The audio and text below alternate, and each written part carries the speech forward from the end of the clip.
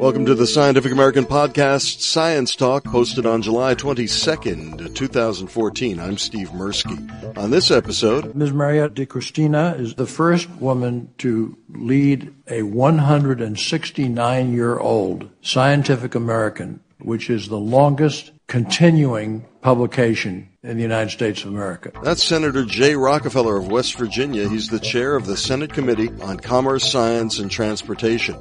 And on Thursday, July 17th, Scientific American Editor-in-Chief Mariette DiChristina testified before the committee at a hearing titled The Federal Research Portfolio Capitalizing on Investments in R&D. The entire hearing goes on for about 2 hours, but don't worry, I only have about 13 minutes for you. We'll hear DiChristina's opening statement preceded by the opening statement of Vint Cerf. He's often called one of the fathers of the Internet and currently carries the title of Google's Vice President and Chief Internet Evangelist. We throw it to Rockefeller introducing Cerf. Dr. Cerf, you're going to be first. Well, thank you very much, Mr. Chairman and Ranking Member Thune. There is no substitute for deep understanding of natural and artificial phenomena, especially when our national and global well-being depend on our ability to model and make predictions regarding them. Government support for basic and applied research is crucial. Not only does it bring great civil and economic benefits, but the government also has the unique capacity to sustain this kind of effort. You are all well aware of the fundamental scientific paradigm. Theories are developed to explain observations or to speculate on how and why things might work. Experiments are done to validate or refute the predictions of the theory, and theories are revised based on experimental results. Basic and applied research go hand in hand. Basic research tries to understand, and applied research tries to do, and often one must pursue both in the effort to uncover new knowledge. The Internet is a great example of how successful applied research projects develop. It took 10 years for the Internet to reach operational status. It's still the subject of research and further development as new and often unexpected applications are invented every day. Validation of basic research may take a long time. Results are not always guaranteed. Consider the recent discovery of the Higgs boson. Peter Higgs and his colleagues postulated the existence of this fundamental particle around 1964, but it's taken 50 years to achieve the experimental capacity to test the theory. Research also requires humility. Every scientist must be prepared to cast aside or revise a pet theory if measurement and observation contradict it. Failure is the handmaiden of wisdom in the scientific world. Understanding the reason for failure is sometimes even more important than positive results. It may pave the way for deeper understanding. The freedom to accept the potential of failure makes the difference between an incremental refinement and a breakthrough. Einstein's special and general theory of relativity shattered the complacency of the Newtonian model of the universe. Research into the nature of the atom led to the development of quantum field theory. Relativity and quantum field theory have not been reconciled, and now we believe that the physics of the very small are extremely relevant to the study of the universe at large. If we've learned anything over the course of the past 100 years, it's that we know less than we once thought we knew about the world around us. For scientists, this only means that discovery awaits at every turn.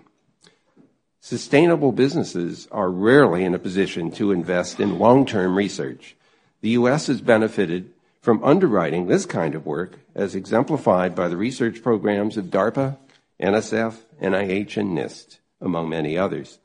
Consistent and increasing support for basic and applied research and advanced development has been the source of most major advancements in science and technology in the last 70 years and has played a large role in making the American economy the envy of the world.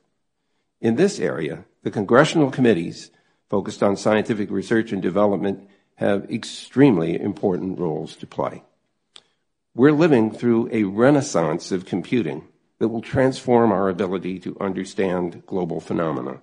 New disciplines such as computational biology, computational chemistry, and computational physics use increasingly detailed and accurate models to make predictions that we can test in the laboratory.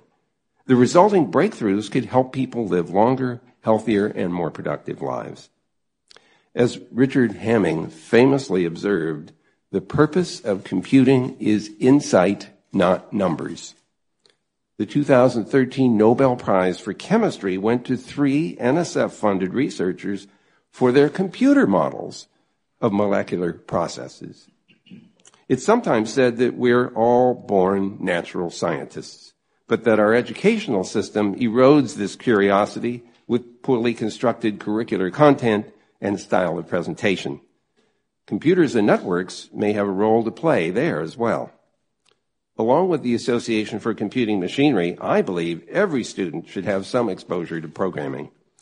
I've been a strong proponent of the proposition that computer science should be a required part of the K-12 curriculum, treated on a par with the other STEM subjects. The maker movement, accelerated by the development of 3D printers and the Internet of Things, is perhaps one of the most important trends in modern culture.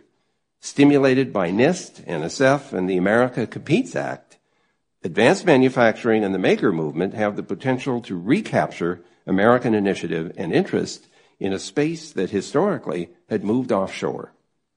And while absolutely not a panacea, massive online open courses have a transformative potential for the education system in their ability to deliver affordable, high-quality content at scale and individualized learning in appropriate educational areas. In conclusion, government support for basic and applied research is crucial. I am proud and privileged to serve on NSF's National Science Board. NSF's scientific and education program relies on widely solicited proposals, a well-tested peer review system, dedicated and well-qualified program managers, and strongly motivated and highly effective leadership. Successful government scientific endeavors depend upon a partnership among the research community, research agency leadership and staff, and the members of the House and Senate who are equally committed to the research. Vannevar Bush got it exactly right. Science is an endless frontier. The more we learn, the more we know we don't know, and the more we must dedicate ourselves to learning and knowing more. Thank you. Thank you, sir. Ms. Mariette DiChristina is editor-in-chief. This blows me away.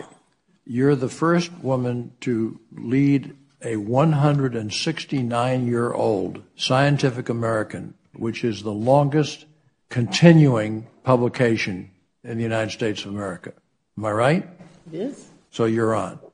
Thank you, Chairman Rockefeller, so much, and Ranking Member Thune and the committee. So, yes, my name is Mariette DiChristina. I am the editor-in-chief of Scientific American, which has chronicled the power of U.S. research and innovation since 1845 when it was founded.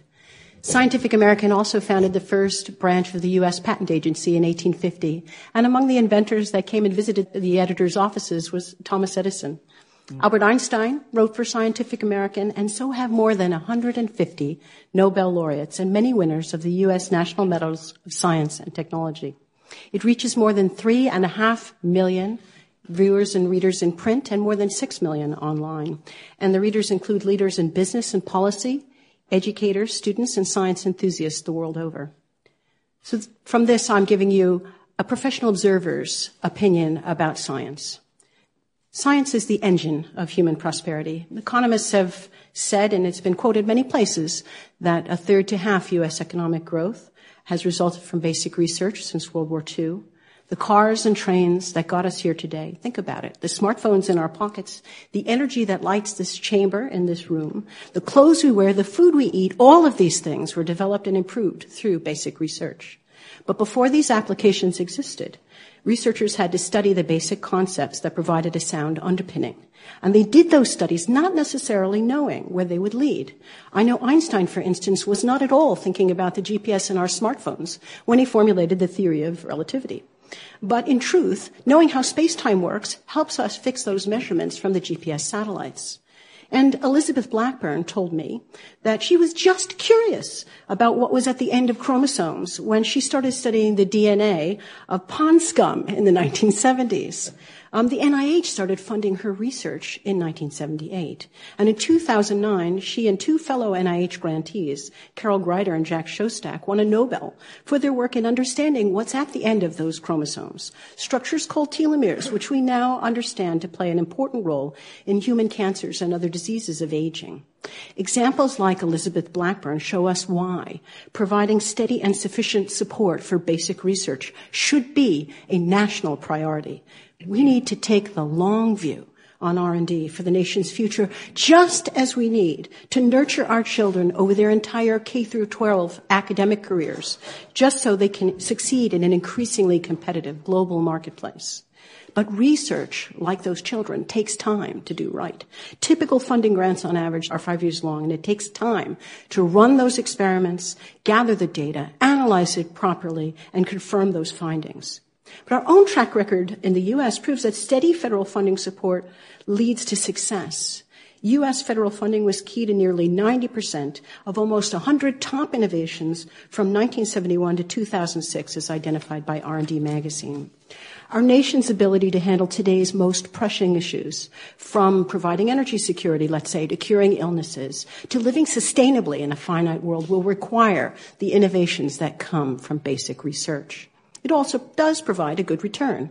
In a particularly strong example that people like to point out, the Human Genome Project paid back $141 per every dollar invested in it during the research period.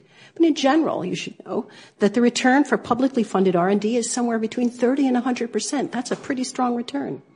And from my perspective also, for the public's behalf, basic research can be really inspiring. Vint mentioned the maker movement, which is such a phenomenon that the U.S. Office of Science and Technology Policy is actually holding Maker Faire events.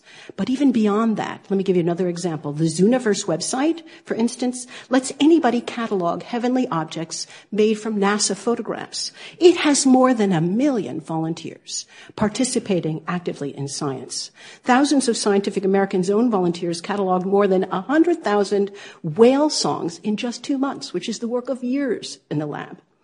Unfortunately, since the 80s, R&D spending overall has flattened out a bit and even declined in real dollars. But I agree with you, Chairman, that we need patience and endurance for this. Because of the length of time needed for research, also the sequester cuts will affect progress for years to come in forestalled and canceled work, and will disproportionately affect and discourage some of our younger researchers. Meanwhile, countries such as China, they're nipping at our heels. Earlier this year, in fact, China's rate of GDP investment just surpassed that of the 28 member states of the European Union and could exceed that of the U.S. itself in a little over half a decade, according to the 2014 Global R&D Forecast by Battelle and R&D Magazine. Japan, Denmark, Finland, Germany, Israel, and Sweden already spend a greater percentage of their GDP on research than the U.S., according to World Bank. A strong educational pipeline, as you pointed out, is also critical. Over the past 10 years, STEM jobs grew 3 times as fast as non-STEM, says the U.S. Department of Commerce, and our leading technology companies are often challenged in filling the necessary openings. And in conclusion, for one more view, I thought I'd ask a member of the next generation. I told my older daughter, Selena, who plans to double major in computer science and graphic design, that I'd be speaking about this with you today. And I asked her what she would say about science. She said, "That's easy, Mom. It's the foundation of everything." And so it is. Science is a system for exploring and for innovation. It can fuel our nation's economic growth. It can form a path for our young people in a competitive global marketplace, and it can inspire and fire our imaginations. That's why basic research deserves a prominent place on the national agenda and our steady commitment and investment. Thanks very much. Thank you very, very much. In the complete archived webcast of the proceedings, you can also hear Neil Lane, professor of physics and astronomy at Rice University, and Steven Feinberg, professor of statistics and social science at Carnegie Mellon University. The complete webcast also features all members of the panel responding to questions from the Senate committee members. It's available on the page of the Commerce Committee, www.commerce.senate.gov. Look for the menu item marked Hearings, and the prepared statements of all 4 testifiers are on our website, www.scientificamerican.com.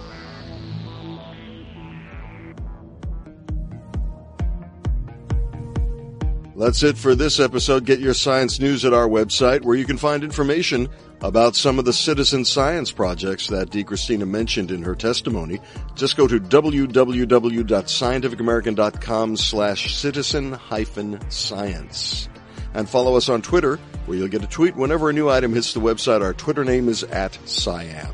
SCIAM. For Scientific American Science Talk, I'm Steve Mirsky. Thanks for clicking on us.